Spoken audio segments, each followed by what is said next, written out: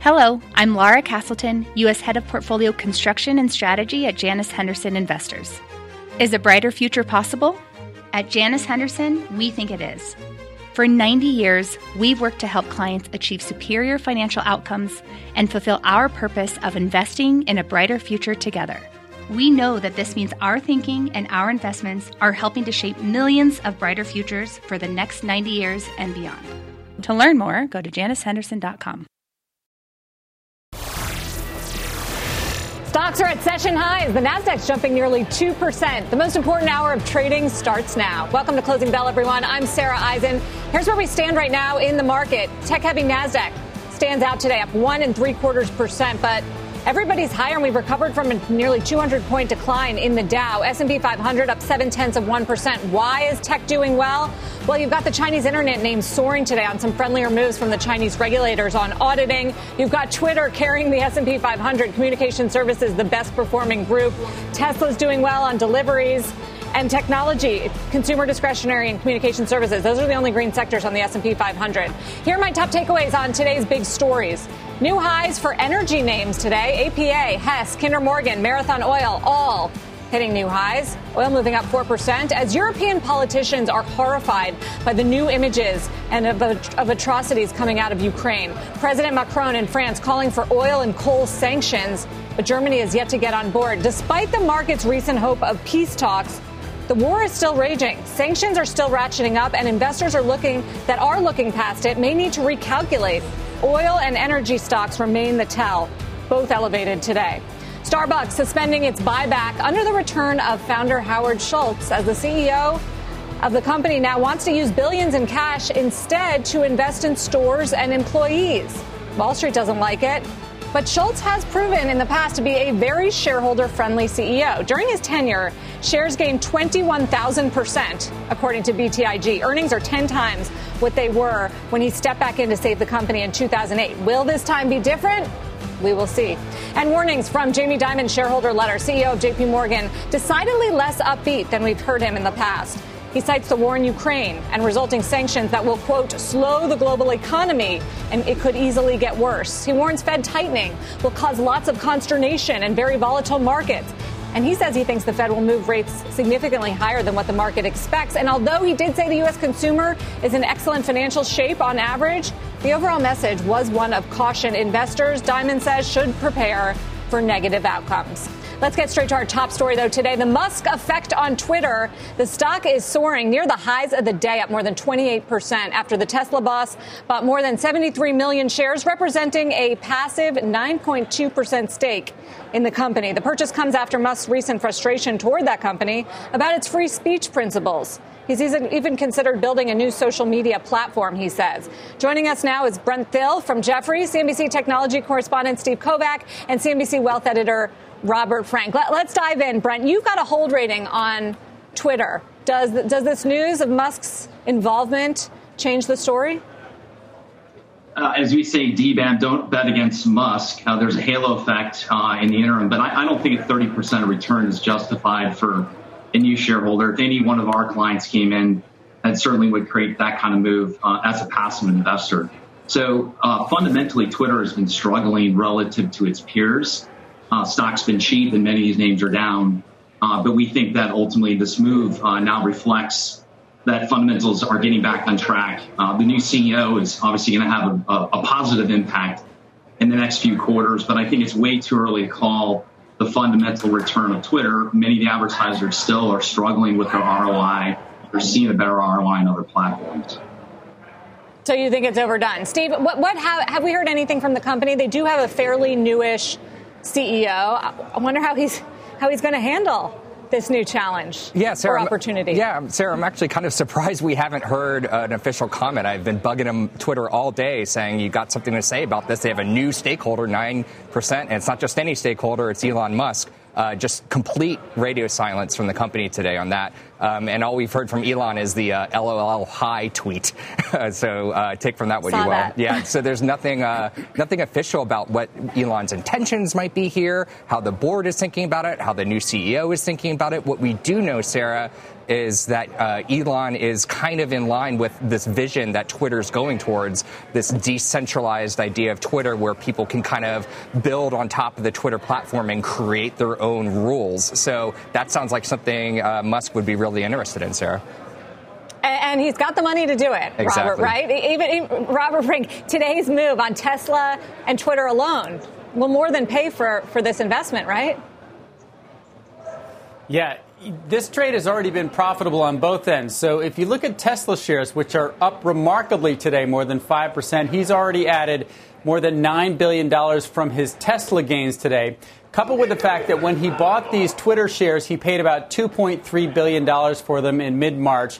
That value of that stake now at $3.6 billion. So he's up $1.3 billion just on the Twitter investment alone, added to the $9 billion at least that he added today on Tesla. So, look, this was not about the money for him. This was about the influence. But, look, he made $10 billion today on both sides of this trade.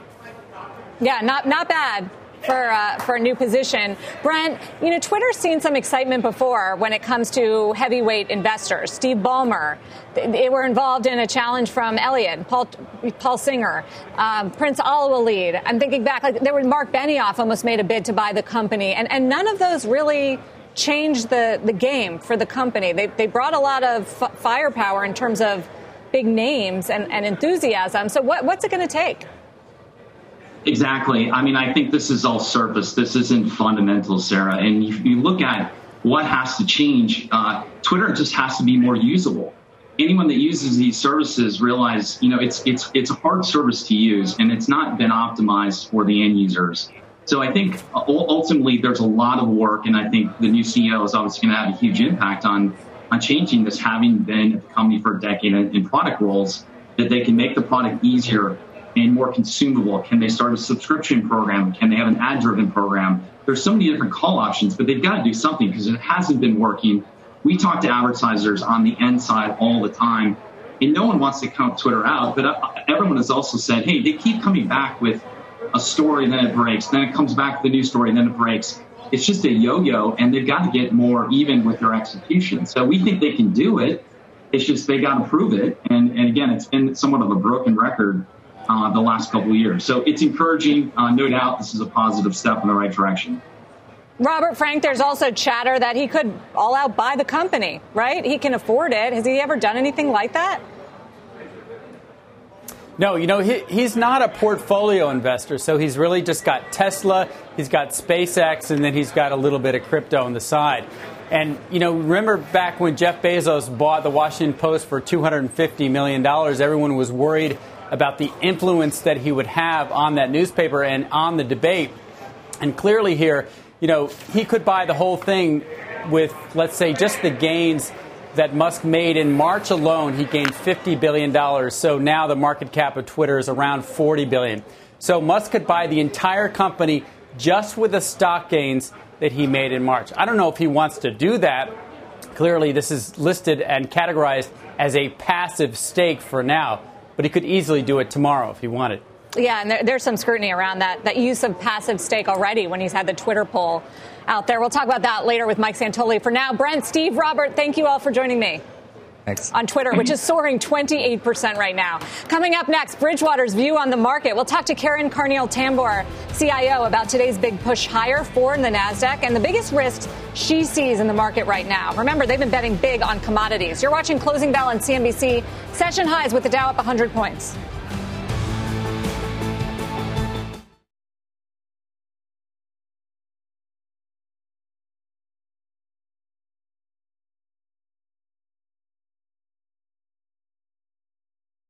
The spirit of performance defines Acura, and now it's electric. Introducing the all-electric ZDX, Acura's most powerful SUV yet. While what powers their cars may change, the energy that makes Acura never will. Crafted using the same formula that brought them electrified supercars and multiple IMSA championships, the ZDX has track-tested performance that packs an energy all its own. With a premium Bang & Olufsen sound system and up to 313-mile range on a single charge, and a Type S variant with an estimated 500 horsepower, the ZDX is everything they said electric could never be. It was built with the driver in mind, just like Acura's been doing since the beginning. We could talk all day, but the only way to experience this electric performance is to drive it yourself. Unlock the energy and order yours at Acura.com. When it comes to your finances, you think you've done it all. Saving, researching, investing. Now you can take those investments to the next level with Yahoo Finance, our sponsor today.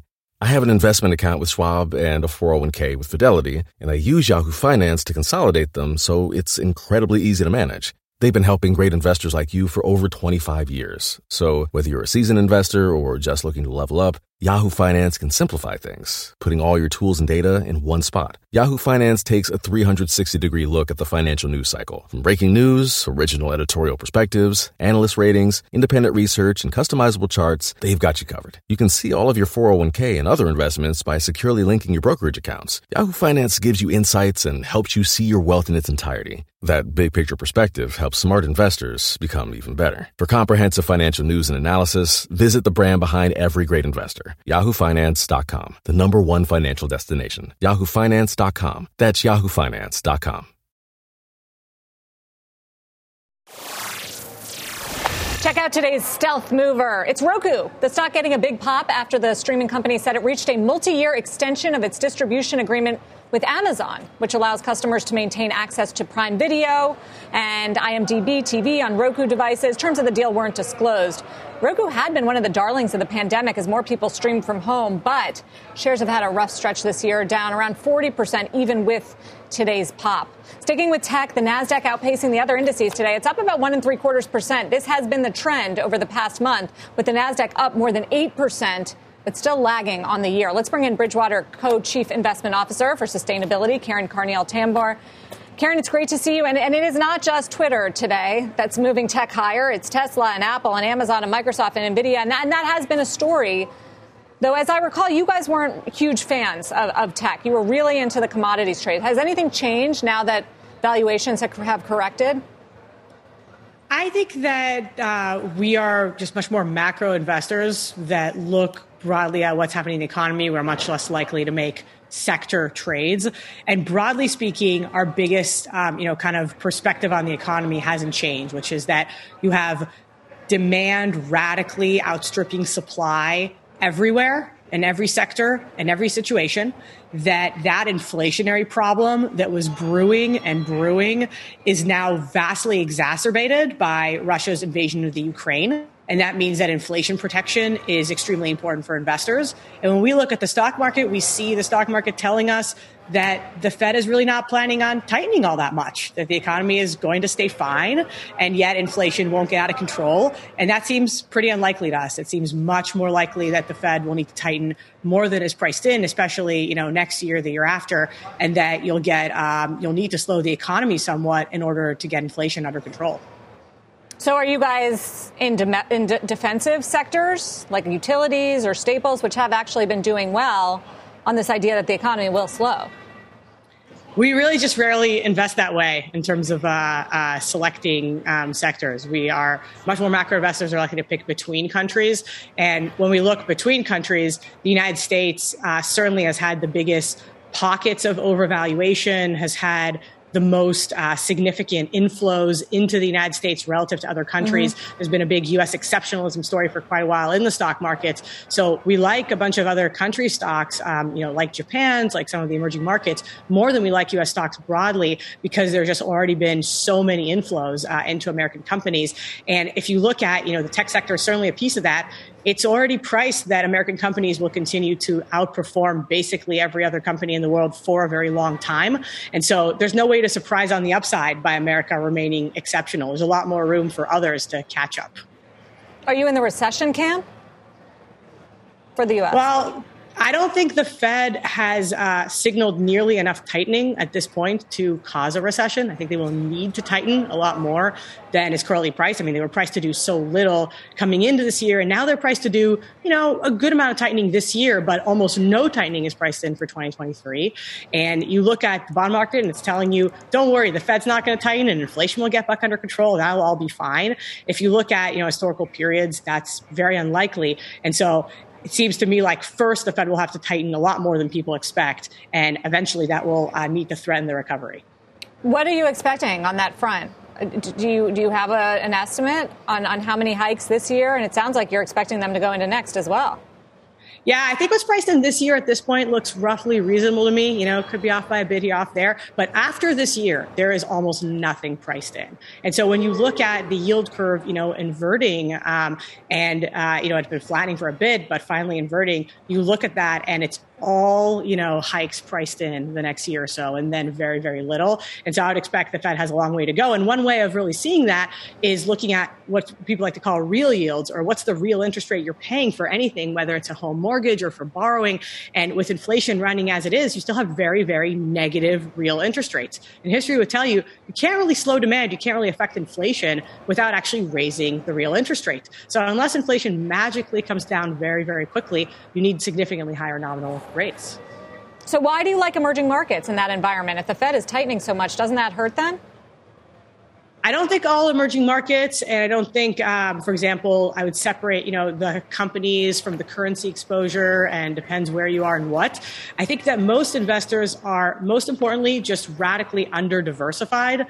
And emerging markets, one of the nice things about things like the companies is that they haven't really received the inflows. And so you went through this post-COVID period where people got all these checks and spent all this money and put it into stocks, into crypto, into things. They didn't really go into emerging markets as a place to go. So there are a lot of places there where company valuations are very attractive. There are places that are going to benefit from the commodity boom, for example. And you can really separate that view from a view on the currency, which is more sensitive to balance of payments. But you have to look at each place, of course. Karen Carniel-Tambor, always good to hear from you. Thank you. From Bridgewater.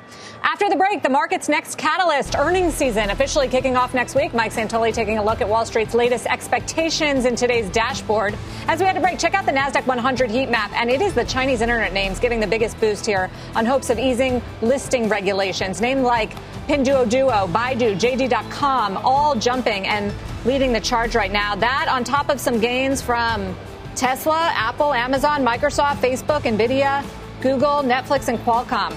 It's a big day for the NASDAQ 100. We'll be right back.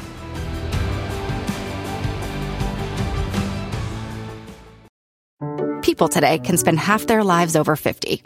So it's good to be financially ready for what's important to you as you get older, like a family vacation. Or starting your dream business. Welcome to Connie's Coffee. How may I help you? AARP's trusted financial tools can help you plan for whatever your future holds. That's why the younger you are, the more you need AARP. Start planning today at aarp.org/moneytools.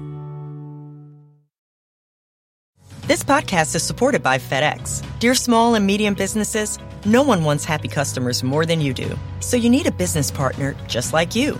Like FedEx, who understands your passion for serving your customers because they have the same commitment towards you. That's why FedEx offers you picture proof of delivery, packageless and paperless returns, as well as weekend home delivery to 98% of the U.S. on Saturday and 50% on Sunday. See the FedEx service guide for delivery information. What's more, FedEx Ground is faster to more locations than UPS Ground. Trust FedEx for timely deliveries. See what FedEx can do for your business. Absolutely, positively FedEx.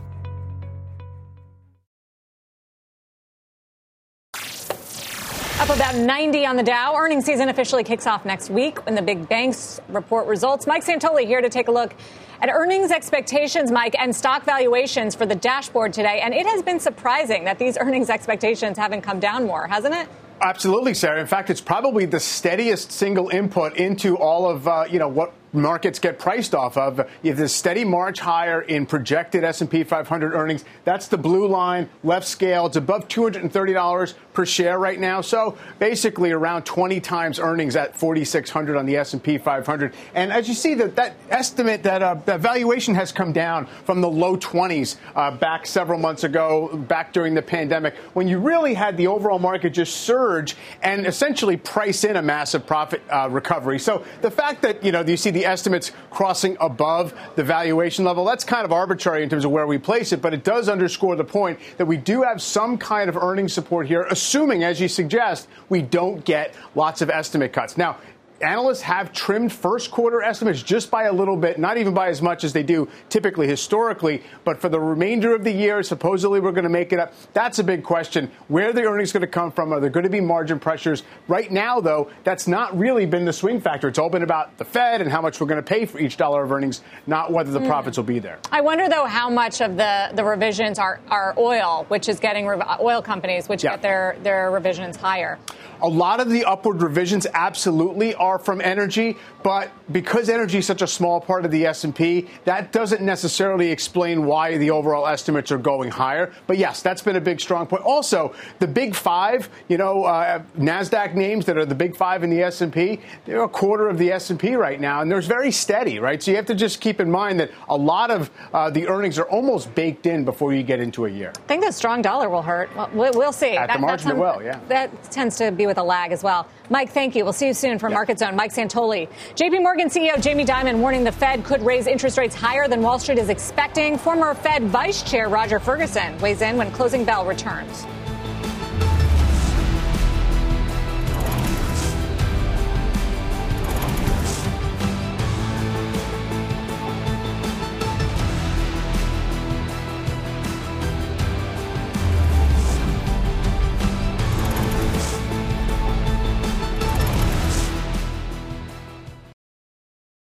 JP Morgan CEO Jamie Dimon out with a warning today about the Fed's difficult task of engineering a soft landing. Writing in his annual shareholder letter, the stronger the recovery, the higher the rates that follow. I believe that this could be significantly higher than the markets expect, and the stronger the quantitative tightening. Joining us now is former Vice Chair of the Federal Reserve, Roger Ferguson. Roger, always good to see you. How much work in tightening do you think the Fed has in front of it in controlling inflation? What's it going to take? Well, I think Jamie's letter and general message is roughly correct, which is indeed, inflation is far beyond their 2% goal. And the market is expecting, I think, roughly 50% tightenings over the next two meetings, and maybe 50 basis point tightenings over the next two meetings, then 25 basis points after that. That sounds roughly right to me. But as Jamie says, it is very, very difficult to engineer a soft landing. So if you were in the Fed, and I consider you a Fed insider, you were there as the vice chair, would you tolerate a recession in order to get a handle on inflation?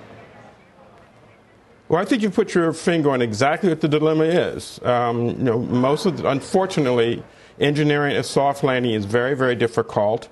If one goes back to the early modern period of the Fed in the 1950s, they tolerated three recessions, two short and shallow, one pretty deep, in order to get rid of inflation. And obviously, Paul Volcker put the country into a very severe recession in order to get rid of inflation. That's the trade-off that they're confronting. They don't want to go there, but I think they may be forced to deal with that very, very tough trade-off sooner rather than later. The odds of recession, to put it mildly, have certainly gone up, but it's not the Fed's goal. However, they may be forced into that hard choice.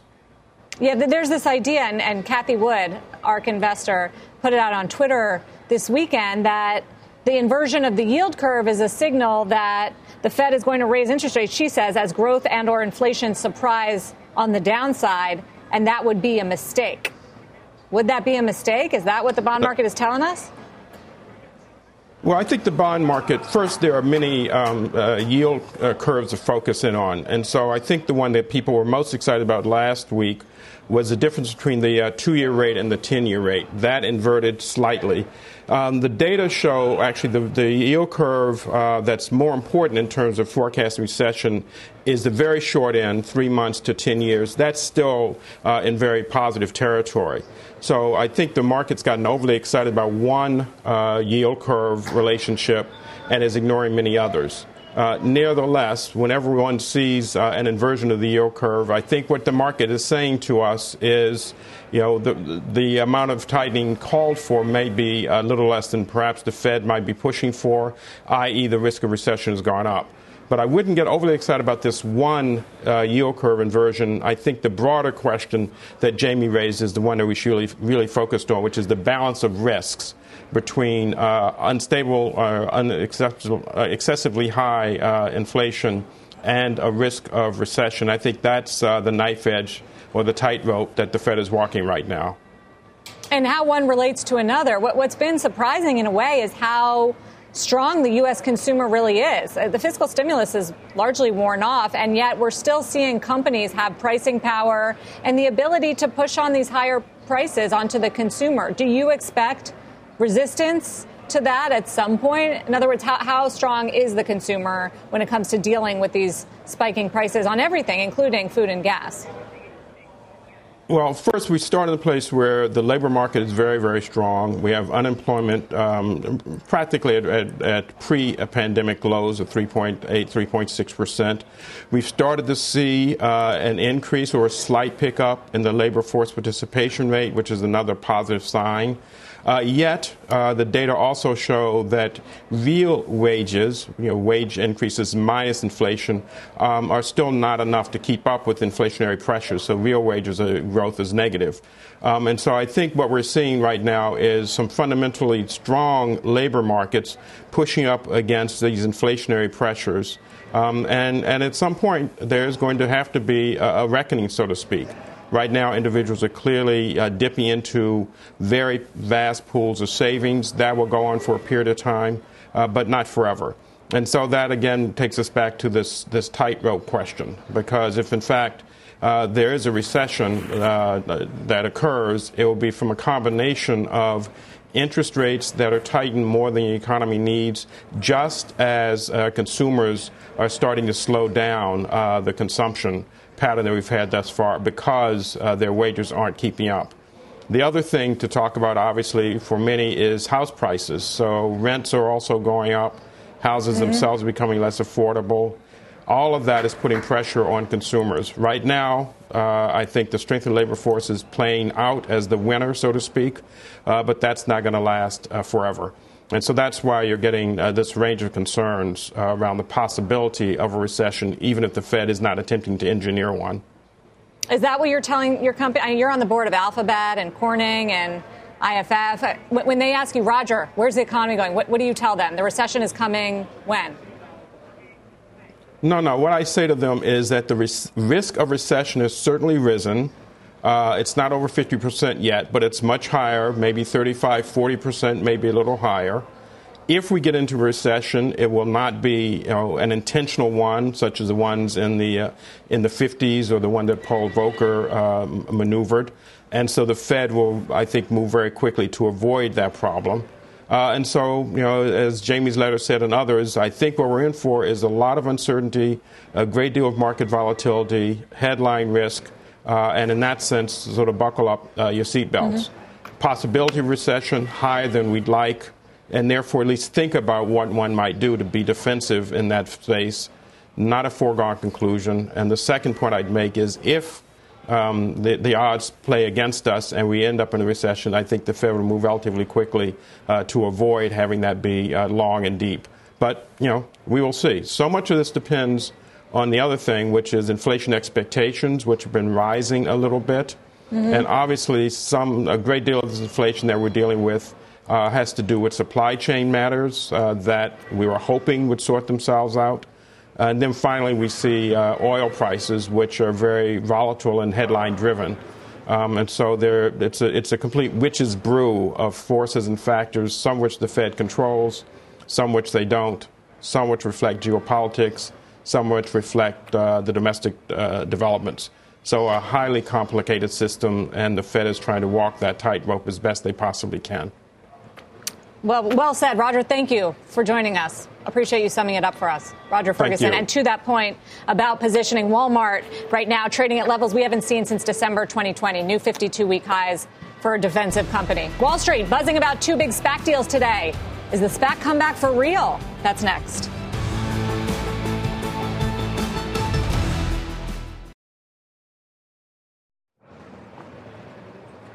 What's Wall Street buzzing about today? SPACs. News of their death may have been greatly exaggerated. Two notable ones out today. Westrock Coffee announcing it'll go public, striking a deal with Riverview Acquisition Corp.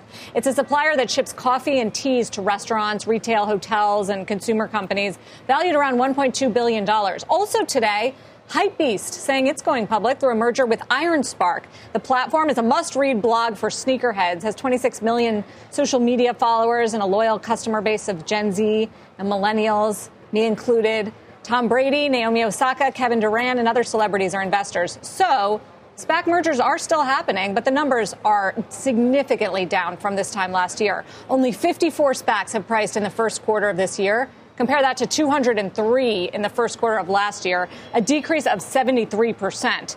And blame the performance of many of these companies that have gone public via SPACs and regulation, of course. And just last week, the SEC advanced a set of rules that, if implemented, could make it harder for SPACs to execute mergers. Up next, AMD makes a big buy and what Elon Musk's new stake in Twitter could mean for Tesla shareholders. Don't seem to mind today. The stock is up more than 5%. Those stories and more when we take you inside the market zone.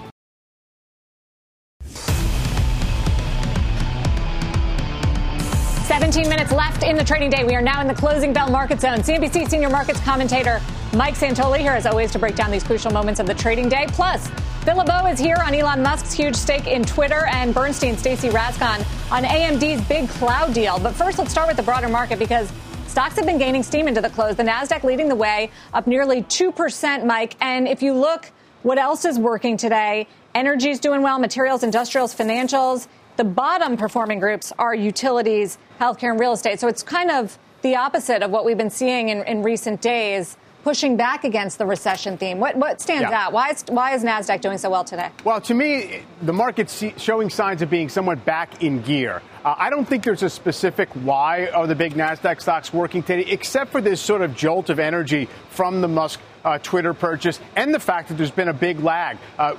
Growth stocks had really lagged value and defensives for a while right now. So it makes sense that there was a buy in there. What's interesting in terms of as the day went on dynamics was you got buffered by the mega caps at the beginning of the day, and then the rest of the tape just kind of came around. Small caps went green. So it shows you some signs of having a little more of that constructive rotation type action that we got used to. And just in terms of where we are with the S&P, we've clawed back up to the levels where we kind of fell off a cliff on Thursday at the end of the quarter. There was that mechanical sell-off. So I don't think you've necessarily kind of gone up and away here, but I think it's net positive action here. It's not just the mega caps, as you say, in tech. It's DraftKings up 7%. Yeah. Roku, as I mentioned earlier, Block, which is doing well. Some of the biotechs, the ARK Innovation Fund is having a more than 4% up day, and it sold out of its shares of Twitter, which is the story of the day. Take a look at shares of Twitter, surging on news that Elon Musk has bought a 9.2% stake in the company, making him the largest shareholder,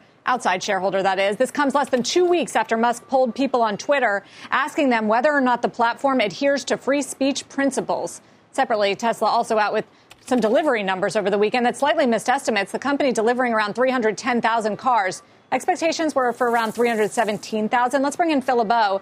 And Phil, despite falling short of the estimates, bullish commentary and a bullish stock reaction for Tesla. What's driving it? Well, a couple of things, Sarah. First of all, it was not a huge miss. This was not like they had a big drop-off in production and deliveries. And also, when you take a look at the momentum that they are building for this year, most analysts believe that this is a company that should hit about 1.45 million vehicles delivered this year. You've got the Texas Gigafactory coming online in terms of deliveries this week. Berlin started a couple of weeks ago. They're ramping production. So there's a lot of momentum building here.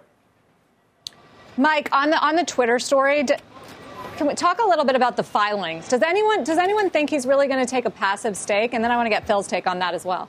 Well, it's sort of a choice to say, I at this point do not have plans as a 9% investor to try to affect change, to try and be hostile, to try and get board seats or anything like that. So you can file under the category of passive investor. So, obviously it's a judgment call. Maybe there's going to be scrutiny on that. There's also some scrutiny on how long it has apparently taken for this filing to happen when the purchases of Twitter shares seem like they were done maybe 3 weeks ago.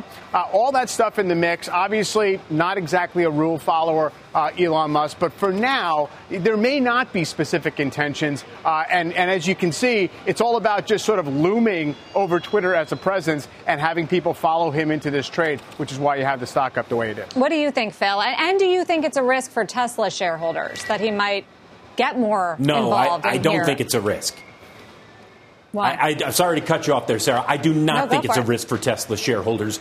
Look, Elon Musk has shown that he can multitask with the best of them, whether it is with SpaceX, the Boring Company, Neuralink. He has his hands all over the place, and investors are used to that. In fact, I would say they kind of enjoy it. They like the idea that here's a guy who is out there thinking, what can I do next? What is the next move that we can make? Because generally speaking, he's been spot on with his calls. Now, it may not happen as quickly as he expects it to, but I think investors are pretty comfortable with what he's doing here. So wait and see.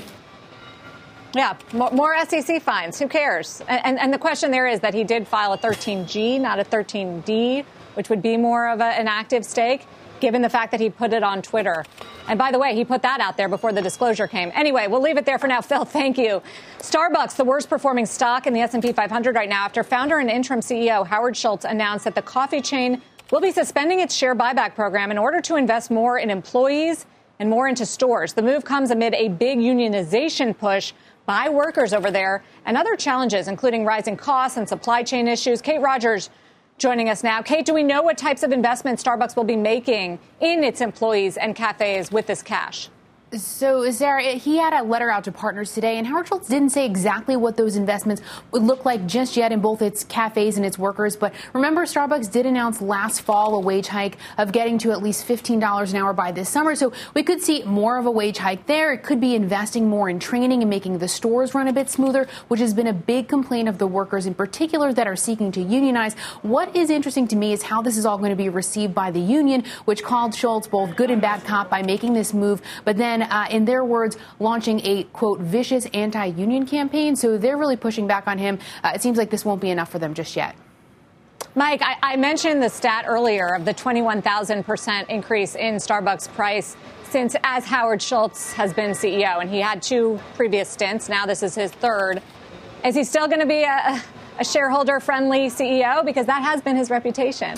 There's no doubt. But most of that return, of course, dates back to when this was a tiny company in the 80s, went public at a relatively early stage and became ubiquitous. So I don't think it's about how he's done managing the mature version of Starbucks and trying to balance all these countervailing constituencies. I understand why the stock would be down today. The anticipated shock buyback of well more than $10 billion over a couple of years was quite significant relative to Starbucks market value. So if you're removing that, and if the read is that, Howard Schultz is going to be much more about stakeholder capitalism, it's going to be an investment phase for the company. It's just a little bit of a change of message. Not disastrous, of course. Stocks already was down quite a bit and is not really that expensive based on its history. But I understand why you have those doubts out there as to whether shareholder first is going to be the credo going ahead. And at what cost is he going to fix this issue with workers? And so, Kate, any more union votes expected at Starbucks? I know we saw the successful Staten Island push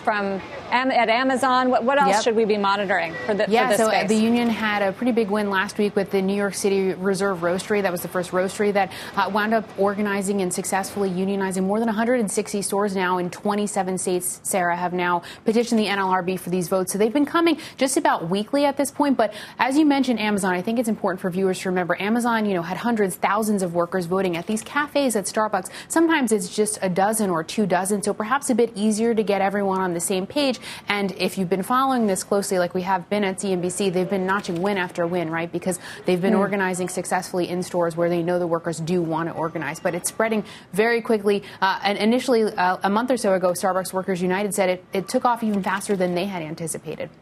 Is that why Starbucks stock is down so much, Kate, because of these union efforts? It's a great question, Sarah. A lot of the restaurants have been struggling over the last few months, and the stock has been down since the union push began last August. When you look at it over the last 6 months or so, it's down about 20%. So it has been struggling, but that's not to say other restaurant names aren't struggling as well. True. Kate, thank you. Kate Rogers. Thank you. Take a look at the chips getting a lift today. AMD announcing an acquisition this morning, saying it will buy private cloud startup Pensando for $1.9 billion. The deal should bolster AMD's data center startup amid booming demand in the sector. AMD CEO Lisa Su was on Squawk on the Street this morning discussing the purchase. Listen.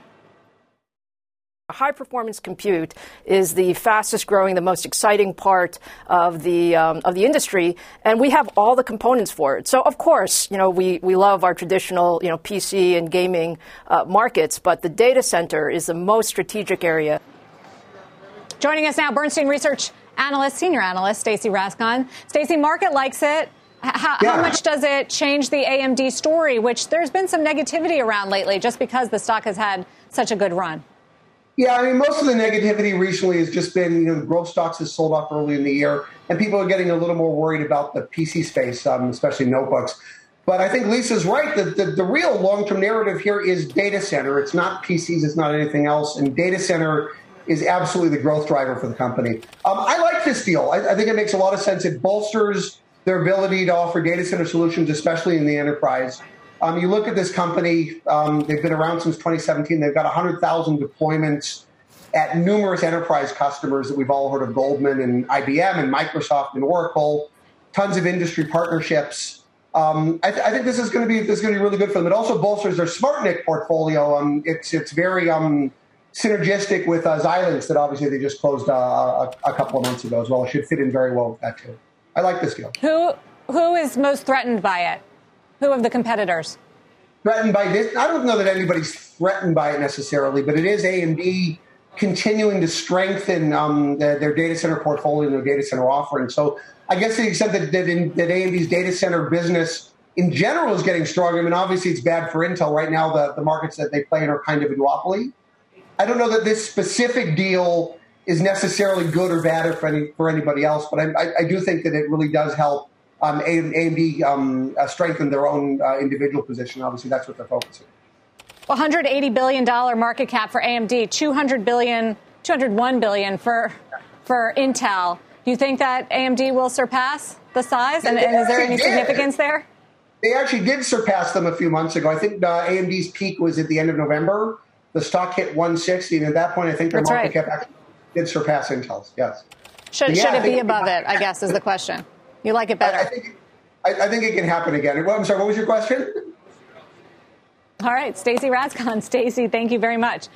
Earnings season kicking off with the banks next week. Wells Fargo says the street is too bullish on some of the big names, cutting its price targets on Morgan Stanley and JP Morgan, lowering quarterly estimates for Goldman Sachs today. Joining us now via phone, Mike Mayo behind the call, Wells Fargo senior banking analyst. Mike, why did you make this call? Is it the weakness we've seen in capital markets? Yeah, the equity market's been pretty shut in the first quarter, and it's just about relaying this to our estimates for the quarter. But I'd say for each J.P. Morgan and Morgan Stanley, there's a little bit extra. And the big news for J.P. Morgan today is Jamie Dimon's CEO letter came out. And I would say I'm convinced on the direction the company is taking, but not the details. And Jamie Dimon doesn't disappoint. He says, change or die. And they're changing. It's kind of Jamie Dimon against the world. He's talking about competition, not just from banks, but from non-banks, neobanks, and shadow banks, which are twice as large as the U.S. banks. Remember, these are all non-regulated competitors. So JP Morgan is spending, buying, and paying whatever it takes to compete.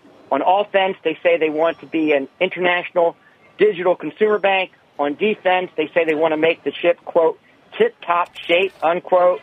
But wow, they still will have likely the greatest expense increase in their history. So the devil's in the details. And so we need more information on revenues, returns, and key performance indicators for all this spending. So we have one of the low estimates on the street for the year for JP Morgan. And then for Morgan Stanley, the transformation with their deals, E-Trade, the engagement has really fallen off. And with Eaton Vance, kind of a bond house, bond fund outflows have been happening for the industry as a whole. So we think JP Morgan and Morgan Stanley don't look as good as investors think they do. So we would prefer being with the likes of a Bank America. Because you like the whole the mainstream banking theme better, given the weakness in the markets? Absolutely. Look, you have Wall Street banking headwinds, Main Street banking tailwinds, and we think Bank of America is a better play on that Main Street banking theme, especially with the Wall Street headwinds being a bit more than we think consensus expects. You also like the regionals on that theme? Yeah, we do. The regionals have sold off big. Look, in the first quarter, we think equity will get hurt from securities losses. The banking industry has $6 trillion of securities, so don't think there aren't losses. And all that means is book value might not grow or it might go down. But after the first quarter, you start to have the best Main Street banking growth since 1984. And I just don't think people appreciate the magnitude of not only the top line, but especially the bottom line, as the tech revolution of banks allows more of every dollar of revenue to fall to the bottom line. So, yes, regionals like U.S. Bancorp or Truist. Or Truist. So can you just clarify how the shape of the yield curve influences the financials? Because we have seen interest rates rise, and we know the Fed is going to keep raising rates, and all of that should be good for banks. But then you've got this inversion in many key parts of the curve, which typically signals recession. So how does that all add up for the performance of financials? Well, the stocks are being hurt by the sentiment. You had the 2 10-year spread actually turn negative the last couple of days. And so people are saying recession, recession, recession. I'm telling you from a bottom-up perspective, I don't see it, but that's the concern out there. And the logic is Fed rate hike, slowing economy, recession, sell cyclicals, bankers cyclical, therefore sell banks. And I get it. It's like a Pavlovian dog effect or something. But I think that's wrong if you look out over the next year, because I think credit quality will be better than people expect. Even if you had a recession, you just started having loan growth the middle of last year. Even if you had a recession, you won't have big losses. And then you get this amazing, Main Street banking tailwind. And expense control, banks should grow revenues faster than expenses. This is the moment for banks. Now, it might be the opposite of other earnings seasons. Banks have sold off, and now maybe they recover once banks report. And the past earnings seasons, you've seen, banks get bid up only to sell off. True, earnings. the setup. First quarter might be the opposite of prior earnings seasons. Mike Mayo, thank you very much for jumping on the phone with these new calls, taking down the price target of JPM to 150 from 180. Less than 2 minutes to go in the trading day. Mike, what do you see in the internals? Quickly. They've improved throughout the day, almost 2-to-1 positive to negative volume right now, Sarah, on the New York Stock Exchange. It started up about 50-50. Growth versus value. It's a growth-led day today. Also, March was growth. Here's over 6 months. Russell 1000 growth kind of catching up to value at this point. Volatility index also continuing to tell a constructive story, down below 19 for parts today for the first time in a while. As we go into the close, we are looking at the highs of the session of 37 points on the S&P 500. Energy just joined the positive sectors on the day, along with technology, communication services, by far the winner. Thank you, Twitter. And, of course, consumer discretionary. The NASDAQ is doing the best of the major averages, up almost 2% into the close, 1.9%. There goes the bell. The Dow up 100 points. Biggest contributors there, Salesforce and Microsoft. As Mike said, it is a growthy kind of day. That's going to do it for me here on Closing Bell. Have a good evening, everyone. Now we'll send it into overtime with Scott Wapner. This podcast is supported by FedEx. Dear small and medium businesses, no one wants happy customers more than you do. So you need a business partner just like you. Like FedEx, who understands your passion for serving your customers because they have the same commitment towards you. That's why FedEx offers you picture proof of delivery, packageless and paperless returns, as well as weekend home delivery to 98% of the U.S. on Saturday and 50% on Sunday. See the FedEx service guide for delivery information. What's more, FedEx Ground is faster to more locations than UPS Ground. Trust FedEx for timely deliveries. See what FedEx can do for your business. Absolutely, positively FedEx.